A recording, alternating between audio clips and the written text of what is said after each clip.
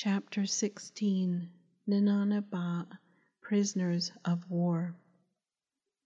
Hashké Yił Naabaah remembered the name Ojo del Oso, the name of the place where a Naabeehó peace Nínááni leader stepped out of his role and entered the role of a war Nínááni leader to spare his people.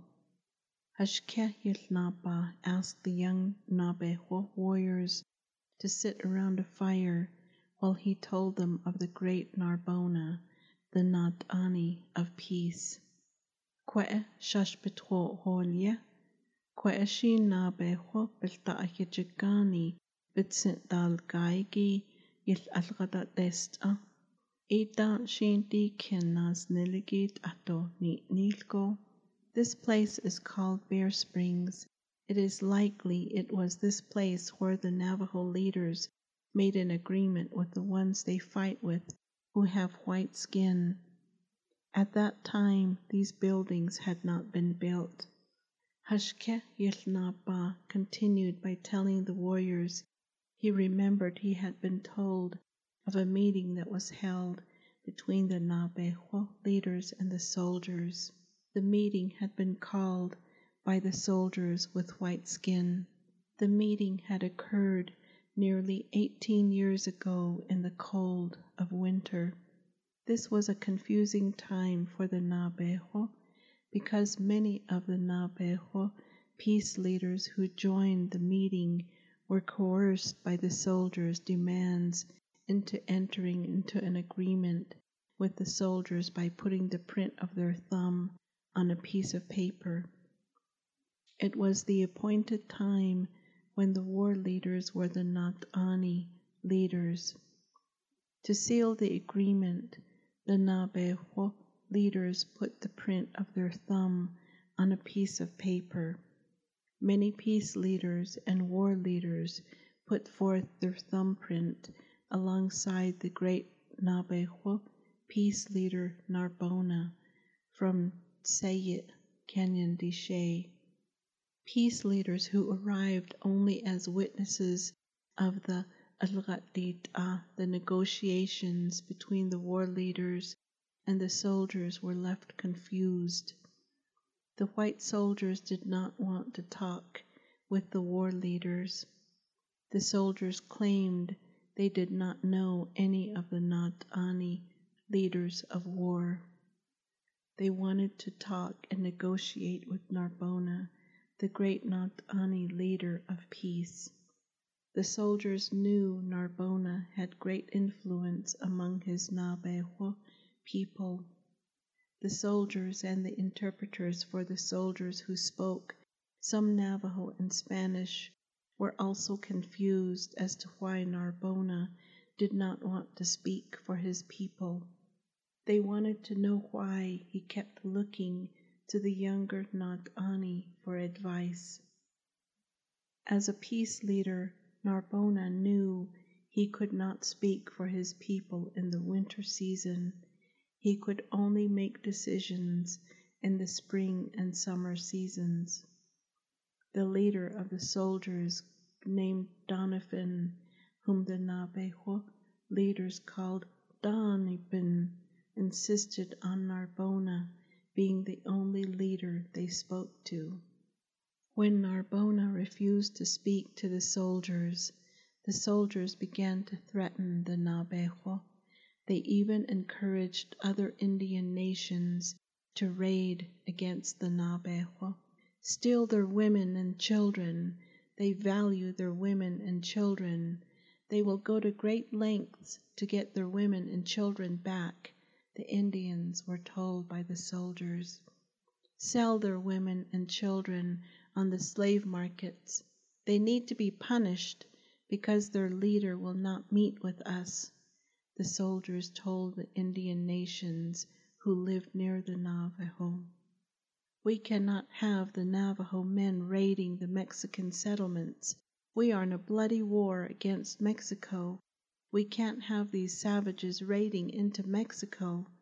These Navajo warriors are going to cause more problems for our great country by raiding Mexican settlements to take their women and children as well as their livestock. If you will raid and steal their Navajo women and children, you will not be punished.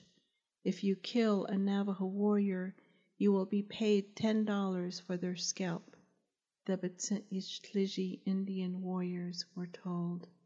The Utes, Apaches, Mexicans, and New Mexicans declared war on the Navajo women and children because the white soldiers told them they could. They too wanted to become rich in the trading of Navajo slaves. Naabeehó women and young girls were especially sought after because they knew how to weave beautiful rugs. A slave owner of a Navajo woman or girl could sell these rugs on the market for a lot of pesos. When the great Naabeehó Nínááníbaa leader Narbona heard this news, he knew war had been declared against the Naabeehó women and children. The great Narbona held many meetings among the Naabeehó Nínááníbaa Navajo leaders before he agreed to meet with the leader of the soldiers. He told the war leaders of the winter that the soldiers were not respected warriors. The white soldiers do not fight the Naabeehó Naabaah warriors because they are afraid. Instead, they declare war against the women and the helpless children. Other Indian warriors have become just like the soldiers with white skin. There used to be a time when the Naabeehó played war games against other Indian nations, but all those brave warriors are gone and have been replaced with warriors who fight women and children, Narbona was heard to say many times. The great peace leader Narbona had no choice but to meet with the soldiers in the season of the war leaders. The war leaders gave their great peace leader their consent to meet with the soldiers to protect their women and children. This place is called Bear Springs.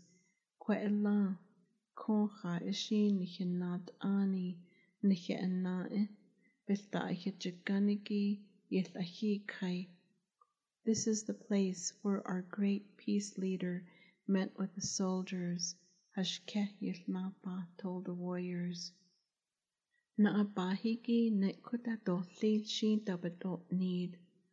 Naabeehó benaabahi shi big nsil de.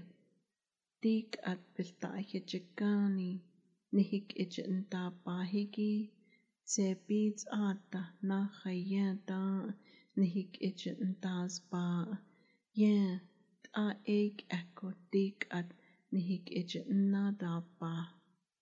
Nihizani dan linigi, do nahata alchina dan linigi, jo ada yik ijindadiba. Shitsit. Shiyaja, dead yaja nasba isna abit iliago, khadashi, beltaihe jigani, dabotha jine. They were told to put their arms down. They, the soldiers, had become very worried about the strength of Navajo warriors. These soldiers are now no different from those of 18 years ago. They have once again declared war against our women and our children. It is said that my daughter, my little one, dead Naabeehó, was kidnapped, and the men whom we fight with, the white soldiers, are holding her captive. The Naabeehó warriors who had been sitting around their kind leader gasped at this information. This was the first time they heard him talking about his daughter who had been kidnapped many, many months ago. Hashké Yił Naabaah was trying to gain control over his emotions. He continued, Shiye, shigtse, yisna abidilya, yil ahil tsala, do yil ahil nahasnetla. Shitse, she awéé, Abeltaihijigani benabahi belchas ande bedotramla akut ego eshi yet yen hilholne. My son told us he saw and spoke to my daughter at the place of the soldiers, the fort, and he spoke to her. My daughter, my baby, is being held at the fort of the soldiers. This is what my son told us. She yet a no taibana bahi dequishi yilta hoga do no taibana bahi a belta hijigani bena bahi yij ndahuisni jina a adoshi belta hijigani bena bahi dahasilko hultahti kaiko nleke tahat inigo dahtahoti los do ade what dot go de quijashi as lee hatapel na hijil tsaniki ben hil wajdol ne beniye yo as not eatla. My son fought with some Ute warriors who sold him to the soldiers. From that point, the soldiers took him to their fort and kept him for several days. He stole away from the soldiers so he could come back home and tell us he had seen and visited with his older sister.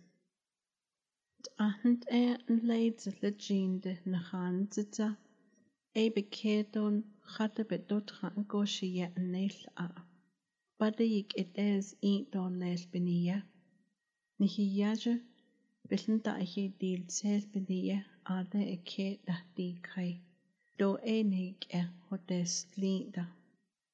Shidena yesna dabat il yaigi as do big it the nest shelta. Ni gibenina Nihito bekate that deetna. Do enihik e hotes linda.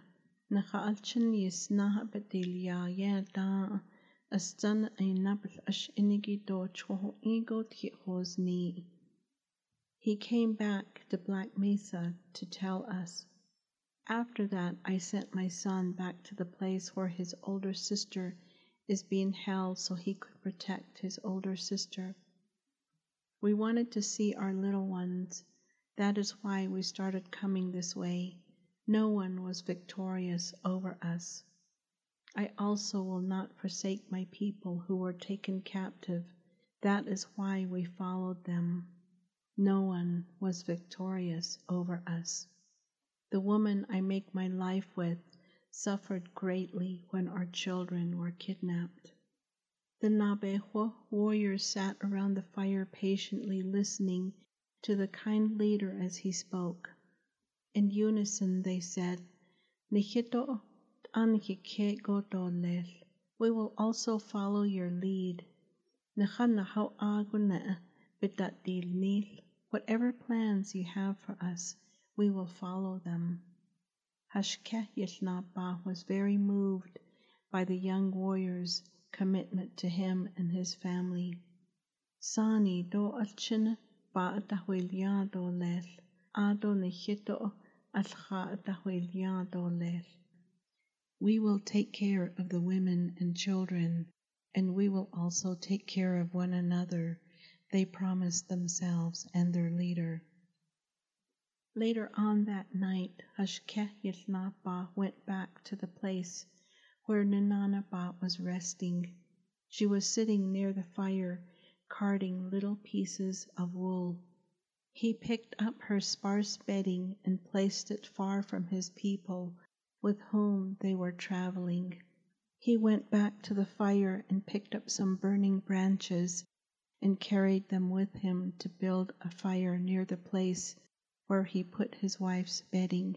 He went back and put more wood on the fire to provide light for his people and a source of warmth for his people, then quietly asked Nínáanibaa to follow him.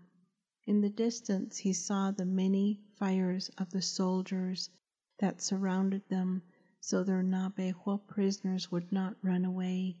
Hashké Yił Naabaah waited for Nínáanibaa to fix her bedding.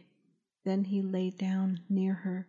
When their fire went out, only the light from the red-hot coals shed a dim light upon Ninaanibaa's beautiful face. Hashké Yił Naabaah moved closer to Ninaanibaa. Covered with a large, finely woven rug, Hashké Yił Naabaah held Nínáanibaa gently. He was keenly aware that she expected to see their daughter, Dinétah Naasbaa. He knew her heart ached when they learned their daughter was in another area where the soldiers kept more Naabeehó prisoners. Hashké Yił Naabaah quietly whispered into Nínáanibaa's ears, "Ayo anin shna shiyaja." I love you, my little one. Ayo ashin ninigi shilbehozin. I know you love me, Nínáanibaa quietly answered before her shoulders began to shake as the sobs of disappointment shook her body. In hoping to see her daughters again, Nínáanibaa had made a rug dress for each of her daughters when she was still living on Black Mesa. She was desperately hoping to see her beautiful Dinétah Naasbaa. Shitja bilnaihi des tselja, debitja shine I and kata bilnaihi des tseln singo, benacha hain shnind dates that wala besha na ho card go shilhaz shitjay nezgai. My mind was only concentrating on seeing my daughter again. Knowing that I was going to see my daughter again was what gave me hope. I am in a state of extreme disappointment. My heart hurts, Nínáanibaa said in between sobs. Hashké Yił Naabaah told his wife, Nikiyaja Dinétah Naasbaa, Bilnaahi dil tselko we will see our little one, Dinétah Naasbaa, again. Adon Shai Shiyaja, don't cry, my little one. Nínáanibaa allowed her husband to comfort her. As the faint light of dawn illuminated the surroundings where they slept, Nínáanibaa finally fell asleep. Her hair on the one side of her face was wet with her tears of disappointment. Her tears that had mixed with her hair made a bitter pillow upon which she rested her head. An old soldier with white hair interrupted their sleep by telling the Naabeehó people that they would camp at the fort until more soldiers joined them to take them to the intended destination. Later in the day, each group of Naabeehó people were counted and told to remain in small groups. The Naabeehó men were then ordered to stand in a line to be given rations. Many Naabeehó men were ashamed to once again accept their ration of meat and round fat loaves of Pueblo bread. The Naabeehó men were supposed to hunt for their meat, which they knew was fresh. They were not supposed to wait for someone else to provide them with meat to take back to their families. The meat the soldiers gave them smelled old and was warm. The Naabeehó people were told through interpreters that they could not walk farther than the nearest hill to obtain firewood.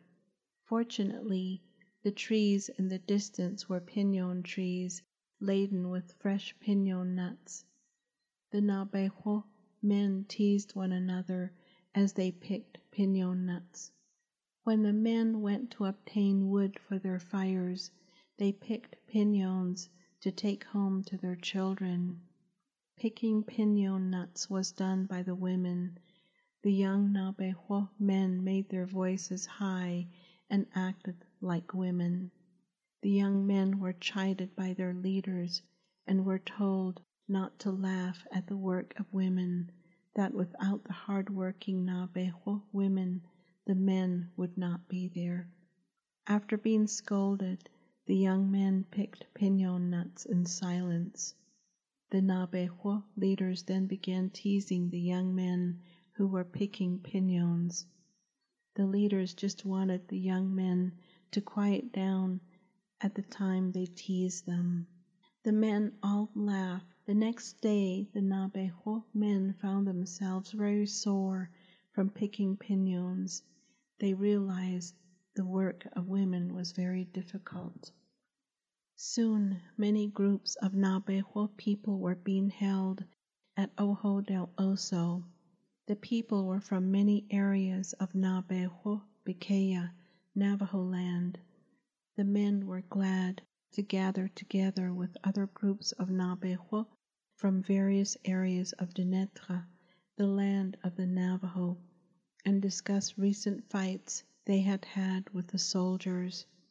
They told of the heroic acts of various Naabaahee warriors, the vicious nature of the soldiers, and recalled how many people they had lost, which were mostly the elderly and the children. A few days later, the Naabeehó leaders were called to a meeting to face the Pitahijagani soldiers. The fun times of picking piñons was forgotten. Instead, the men had worried looks on their faces. The attention and conversations of the Naabeehó men turned to the reasons the soldiers gave for forcing the Naabeehó people to walk toward the eastern direction. The interpreters for the soldiers used to convey their messages for the Naabeehó people were a soldier who spoke Spanish and a Mexican man who spoke Navajo. The messages went from English to Spanish to Navajo. When the Naabeehó leaders answered, the message was relayed first in Navajo, then Spanish, and finally the message reached the ears of the soldiers in English. The interpreters told the Naabeehó leaders that the soldiers had accused them of not having a central government, and that the placement on a foreign piece of land would acquaint them with the kind of government the soldiers wanted them to have. The Naabeehó leaders were also told they had broken many treaties, and for that reason they were going to be punished by being forced to leave their land between the four mountains. The leaders were further told they had killed many settlers and Mexicans and therefore were being forced to pay for it by being exiled from their beautiful land. The interpreters finally told the leaders the Naabeehó had been raiding Indian and non-Indian settlements and the Mexican settlements, so they were being sent to a foreign land to learn the art of peace. The Naabeehó warriors scoffed at the reasons they had been given. There was no mention of the Naabeehó women and children who were kidnapped and never seen again. The Naabeehó men were heard having a heated discussion. Different ones were voicing their heated opinions by saying, "Husha, what about them? Hoya nakaalchin do dan nikizani hits an isna dajaleko an heshje dan ligo adajale." They are the ones who have kidnapped our children and our women, and then they made them prisoners of war. A young Naabeehó man raised his voice in frustration and said, "Ganaabahiya, Nínááníbaa ayo at end Nihikeya Bakago Hodes Yel do Lelinia, Naabeehó Nínááníbaa Ahiyi Ej, with Algata the dot Albinia, Wajoba Azizza, Be Algataj Est Anna. Don de Holtan Ligo, Nínááníbaa ayo at end dajisje. Yuet ego dahojoj e dolel." It was their soldiers who killed our great leader Narbona. Our great leader gathered the Navajo warriors together so they could meet with them and negotiate for peace. In vain he tried to do the right thing. They did not even respect their own treaty when they killed our great leader. How can they speak such evil lies? The Naabeehó Naabaah warriors who were gathered around Hashké Yił Naabaah and other leaders sat up straighter and squared their shoulders with the knowledge that they had done nothing wrong. All they could be accused of is loving their children, wives, sisters, and daughters enough to raid the settlements of their enemies when they went looking for their loved ones who were kidnapped. Another young warrior proudly stood up and said, Khati Naabeehó Naabaah sha Baalchin edotai bizani dabits isna aliago toi kete do il. Dia Naabeehó Naabaah danidle. Nahalchin do nihizani bich'an dadiba beniya ntaetaniltra. What Navajo warrior would allow his children or his wife to be kidnapped and just watch as they were taken away? We are Navajo warriors. We test our bodies so that we can go to war to protect our children and our women. The young Naabaah warriors looked toward Hashké Yił Naabaah, their Nínááníbaa who sat facing them, and the one who made them very proud to be a Naabeehó Naabaah. Their respected leader told them, Naabaah ilini danotle, you are valued warriors. Naabaah ina bitlini danotle, you are warriors who respect life. Do eit ado beniyehago nihe anae, ba ntaholchita. You don't make your enemies angry without a reason. As the men were talking, the women listened. When word was spoken of the broken treaties, the women reacted with urgency, asking, Khatan shaqwal alghada asado ago, atajinne, ita ye dot aanot ennihil alghadaj est ada, anidita hani alghadit ahban dohkai. Ta'alk ita bena annishko ba akontani zi na kail pahat eya nakahastui yet algan dat dit ahnd en dipel ta ichikani dabato ninigi et a anni de go enta yan di kailako ba akotani zin Khat isha nihinat anit ado yuta ilada adden W'd do bintatlo. When did you make negotiations with them? At that time they did not make an agreement with all of you. Agreements are not something that you began to do recently. It is something that has been used for a long time. The Spaniards were the only ones they, the Navajo leaders, negotiated with. The soldiers have not been negotiating for very long that we are aware of.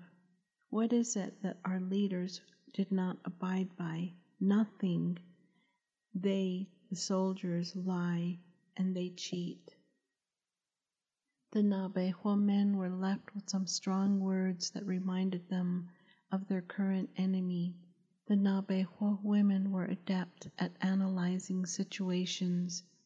The men had to listen to their women, especially the older ones, because it was the older ones who had been present as silent witnesses at the early treaty negotiations. Never in the wildest dreams of the Naabeehó Naabaah did any of them think that the greed for gold and silver was at the forefront of the decision to remove the noble Naabeehó people to a place far from their land between the four mountains. Once again, the soldiers lied to them. General Carleton, along with a man who had been a territorial governor of New Mexico, had secretly met at Santa Fe and created a grand scheme for removing the savage Navajos from their lands. The two men believed the land the Naabeehó occupied was rich in gold, silver, and copper. The Union Army was becoming poor fighting a war in the South known as the Civil War.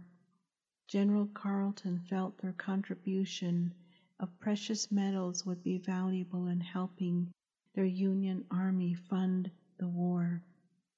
I want to become a hero of the Civil War. I will do this by mining the gold and silver that is on the Navajo land, Carleton wrote to his friend. Further, if the mining was to begin, mining equipment would have to be transported into the land the Navajos occupied, and the railroad was the answer, but the Navajos were in the way of the mining and the building of the railroad. Let's declare the Navajos as being a severe threat to the peace we promised to the Mexican government. Another U.S.-Mexican war would bankrupt the U.S. government. Another war is too costly. Our government is already poor from fighting the Civil War and the U.S.-Mexican War. Further, we cannot overlook the threat the savage Navajos are to the delicate peace treaty our government made with the Mexican government in 1849, which was the Treaty of Guadalupe Hidalgo. The two men were excited over the letter they had crafted and the lies they had told about the Navajo people. They excitedly rubbed their hands together. They could see themselves being honored for helping their government regain their economy. The two men greedily slapped each other on the back, calling the other a hero of the Civil War. Pleased to meet you, Civil War hero, they declared to one another. The cost of removing the savage Navajos and keeping them from their lands is nothing compared to the wealth the government would have once the precious metals were extracted and the entire country was linked by a railroad from coast to coast. Indians were expendable, therefore move them to a place where they would not have to be seen, remembered, or heard from, the two men declared. Once the United States government officials received the letter General Carleton had written regarding the raiding Navajos, removing the Navajo people from their lands was not too great a cost to the government. Congress agreed and set aside funds for the removal of the Navajo Indians from their original lands to public lands found by General Carleton. A 40-square-mile reservation near the Pecos River in eastern New Mexico Territory was set aside for the savage raiding Navajos, who were a threat to the peace outlined in the Treaty of Guadalupe Hidalgo. The U.S. Congress considered General Carleton an authority on Indian affairs, so his word regarding the Navajo wars and raiding was to be heeded. Navajo savagery was to be put to a stop at all cost. The government did not want another war with Mexico caused by the raiding of the Navajo Indians. President Abraham Lincoln signed the executive order for the establishment of a reservation for the Navajo people at Bosque Redondo on the Pecos River, where a fort would be built called Fort Sumner. General Carleton and the territorial governor were very satisfied with the power they had over the United States Congress and the President of the United States. Little did they know that through their greed, the history of the Navajo people would be changed forever. Naabeehó elders, men, women, children, babies, and even unborn children would be kidnapped, held as prisoners of war, or killed and left for nature to care for. When Hashké Yił Naabaah returned to his camp at the end of a long day of meetings with the soldiers, he told his beautiful wife about the information he gathered that day. His Ninaanibaa had such insight even though she did not have as much information as he had. Nevertheless, he valued her opinion. Many times her words were the ones he shared, At the daily meetings the Naabeehó men continued to gather for, and by the reaction of the other men, he knew her words made an impact. Nínáanibaa reminded Hashké Yił Naabaah of the sacred leadership gatherings that was their form of government. As she sat poking at the ground one day, she thoughtfully gathered her thoughts about the treaties and the negotiation process. Looking at her husband's broad back after she had combed his hair and placed it in a Navajo knot, she silently reminded herself of the earlier conversations they had. Thoughtfully she spoke. She reminded her husband, Naabeehó Nínááníbaa danollinigi nahat apini yaichinna daukhahigi biltaachijigani do ya akudan zinda. Khala Allah nautleko nige enae nigit archent do galigi do bahaz ada. Nana bil alganna dot ako. Do Ninaanibaa do lelta do nigo nalsos be algatit a. Bekat gedas zoko beda dolce a konde bisha. Nínááníbaa dango do shingo nahandaha ahigish alto nihilhotes yelgo khaz ado yiniyanal sos be algatit a. Yitadesh dat niheenaish a kotaneko einal sosigi ndedes in.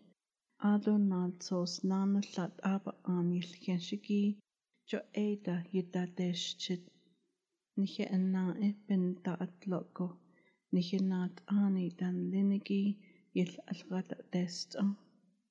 The soldiers do not know about the leadership gatherings you Navajo leaders hold because the enemy is banned from coming near the meetings. You make agreements and you place your fingerprint on paper after an agreement has been made to say you will not make war. But what about them? Did the peace leaders also put forth their thumbprint on a paper that said they wanted peace? Did the soldiers deliberately produce another treaty to sign after they hid the original treaty the Navajo leaders signed? The soldiers were dishonest when they negotiated with our Navajo leaders. Nínááníbaa nihichandaa bahigi niheenae benda atloko tabinal koshi et aita katabates idon niheenae nihilak edolne yiniye nihilak edes nigo benede et sakhalta Yinol inlike et aita nihilbeda hosen khala niheenae bena atlo benan hitnestra. The leaders who protect us in warfare, the war leaders, would have immediately seen the dishonesty of the enemy. You war leaders are trained to look for enemies that shake hands with you while they hold a war club behind their back, Ninaanibaa said with conviction. Nínáanibaa stopped poking at the ground and used the stick to gently poke her husband and said, Ben yish ni Ninaanibaa bilhaz age yandaha ahagi etranle biltaachijigani bil algat dot albiniye bil achinna kako ahajo ade etranaho ande nalsos bidil chidge et atotra annata. I remind you, you are a member of the war leaders. When you leaders meet with the soldiers to negotiate, you take part in the negotiations, but you have not taken part in putting forth your thumbprint on paper, the process of signing the treaty. Nínááníbaa eya belalchotes yel beniye atranahoa akonde alchinina shelchinigi edo belalchotes yelda. Shaalchin ebich andahast do Nínááníbaa titabayolni. You promote peace that only benefits our enemy instead of the children I gave you. My children are suffering at the hands of our enemy, she said in an accusatory tone. Ne'e naltsospe elratit t'atopetin chita, bik ehonish indo denigo, Khala nakaalchin nashil chinigi, nilbata hojo pa iya. E naltsos bekhaigi, e Naabeehó, do be naig ije nada do bata bekha, a konde bedengo, e shaalchinig ije ndado bakot abe bahas ago, she naltsos bekha. You as a war leader have not put your thumbprint to the treaty to maintain peace because you have sympathy for the children I bore for you. The treaty says you will not fight against your enemies, but the soldiers can wage war against my children, and that is probably what it says in the treaty, Ninaanibaa said as her voice broke. Nihe la shaalchin ndatnlkadgon yisna atayila, akok at jonihida. It was other members of the enemies who raided when my children were herding sheep, and now we are being blamed for many things, she stated. Akonde nihe'anae nda'isi nihe'anae t'ahajo nihenat'ani t'adakwihigot eya yilahikhay do yilahlgata'test ado at nihitenet at eye algatest ane yeta al ido datini ajashi nihitenet ape benat ani da holonde dinalsos at Naabeehó at epic estie da nihitinid. But our enemies, the soldiers, made mistakes. They gathered and met with only a few Navajo leaders and expected them to be responsible for all of our people, and told them all Navajo people had to abide by the treaty, even those who never received word of the treaty talks or of the contents of the treaty. Even those Navajos who have their own leaders are bound by this agreement, they told us. Overcome with emotion, she continued, Nihitrake hodez yeldole daninde, nihe awéé isna dayilago dayotra, danihit ekya, do danihit deje, do danachade, do danihima, do danihit sokya, do danihinalakya, yesndes delgo el hodez yeldelna. They said they want peace between us, but they kidnapped our baby, and now they are keeping her. They raped our daughters, our sisters, our mothers, and our grandchildren, and call that peace. Ninaanibaa and Hashké Yił Naabaah knew it would have been nearly impossible for all the Navajo leaders to have taken part in the treaty negotiations because of the demand for swift action demanded by the soldiers. Many Naabeehó leaders were never consulted before the signing of a treaty, but unfortunately there were times when Naabeehó leaders who signed had only signed so they could gain from it. She further expressed her worries about how one leader from Tsayit, Canyon de Chelly area cannot be responsible for the people who live in the Natsis-An Navajo Mountain or the Kayisani Hopi area. It is unfair, and these people with white skin are wrong to do this to us. Too much faith was placed in these meetings for the treaties. Ninaanibaa lamented the fact that the negotiations did not take place behind the protection of the Hogan that was built especially for the leadership gatherings. Instead, the meetings were held in a place near the enemy's home. Ninaanibaa lowered her head and covered her eyes, not wanting her tears to fall on the ground where the enemies walked. Looking at her tear-stained hands, she continued, Shiyaj altotayil tsod. They have my son, too. Ninaanibaa collapsed on her little roll of thin goat skins, It seemed all her strength was required of her to speak her mind. How many more of Ninaanibaa's children did the soldiers want before they would declare that she had been punished enough? Many times Ninaanibaa was heard to say the soldiers must not have children, and if they did, they must not love them.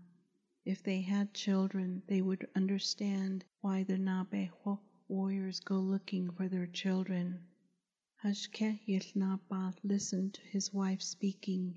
He was moved by her emotional conversation.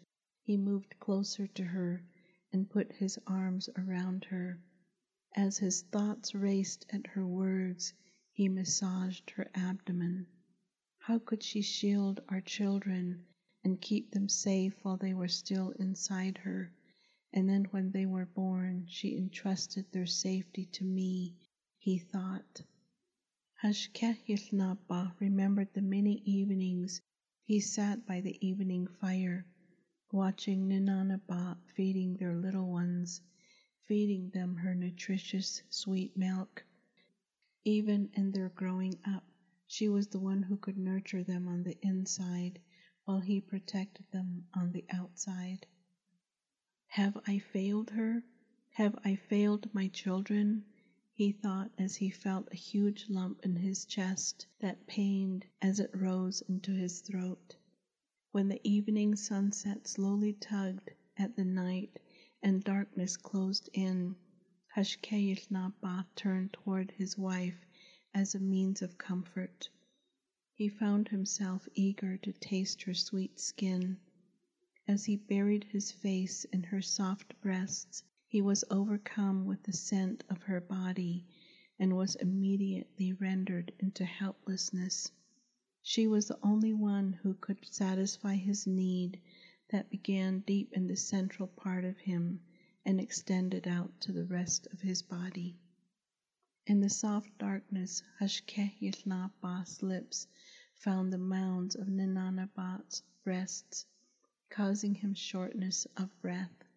As Nínáanibaa cradled his head against her, he found comfort. He touched her and found her just as much in want of him as he was of her. Quietly, under the dark, vast fall sky, they made love that began slowly and remained gentle throughout. Hashké Yił Naabaah held his wife while waiting for his breath to become more even. He left lingering soft kisses on Nínáanibaa's breasts and neck. She always knows what I need the most, he thought in awe, as he gently kissed her hair, which was moist around her face. He reached up and gently wiped her forehead and the sides of her face with his fingers. Lying near Nínáanibaa, Hashké Yił Naabaah wondered how other Naabeehó leaders could have more than one wife. When he married Nínáanibaa, he had vowed never to allow another woman to minimize the love he had for his wife, nor did he ever want to miss a moment of her. If it wasn't for the news of their daughter being found, he possibly would not be here suffering with his Naabeehó people. But he knew how much his wife wanted to see their daughter, and he told himself that he was going to make sure the reunion took place. When his wife's breathing became even once again, Hashké Yił Naabaah kissed her ear and softly said in a deep, quiet voice, "Ilhush, Shiyaja," sleep, my little one, at which she softly moaned and placed a soft hand on her husband's strong chest. Hashké Yił Naabaah lay in the same position for the rest of the night, where he held his wife, not wanting to disturb her sleep because she needed the rest.